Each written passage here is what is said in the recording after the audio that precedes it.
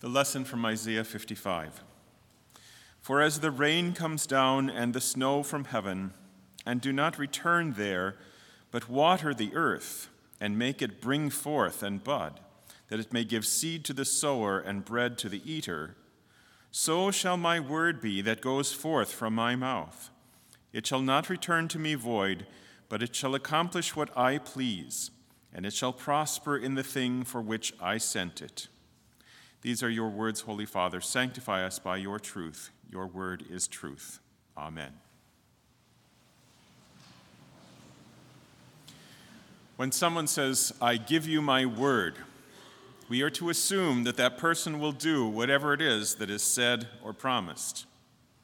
Of course, that depends on the reliability and the reputation of the person and whether this is a lie or the truth.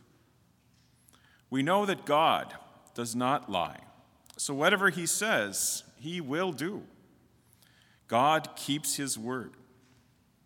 But God's word is different from human words also because it carries in it the very power to do what it says. God used his word to create the world, to heal the sick, to release and raise the dead. It is the power to salvation for everyone who believes in Jesus. God's word, we know, has two main teachings, law and gospel. The law condemns and rebukes our sin. The gospel forgives and saves us through the work of Jesus, our Savior. God's word is described as a burning fire, as a two-edged sword, cutting through, but also as medicine, as pure, more glorious than gold, the food by which we live.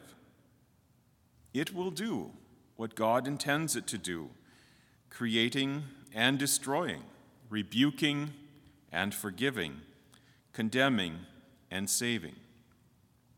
There's so many examples that we can hear of this in God's word, of the power of God's word. Here are some examples. And God said, "Let there be light," and there was light. And God beheld the light, and it was good. In the day that you eat of the tree in the midst of the garden, you shall surely die. And we know that Adam and Eve died spiritually that day. Jesus said, "Arise and walk." And immediately the man took up his bed and walked. Jesus said, "Little girl, I say to you, arise." And immediately the dead girl arose and walked. And after Peter's sermon, speaking the word of God on that very first Pentecost, we hear these words. Now when they heard this, they were cut to the heart and said to Peter and to the rest of the apostles, "Men and brethren, what shall we do?" And Peter said to them, "Repent, and let every one of you be baptized in the name of Jesus for the remission of sins." The word of God created the world, and it creates faith in our hearts. It exposes our sins, and it forgives them.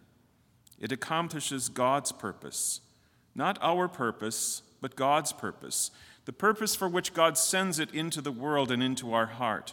And God's ways are beyond what we can understand. He doesn't promise prosperity always, but he promises to be with us even in troubled times, as he was with Joseph in slavery and in prison, as he was with Job when everything was taken from him.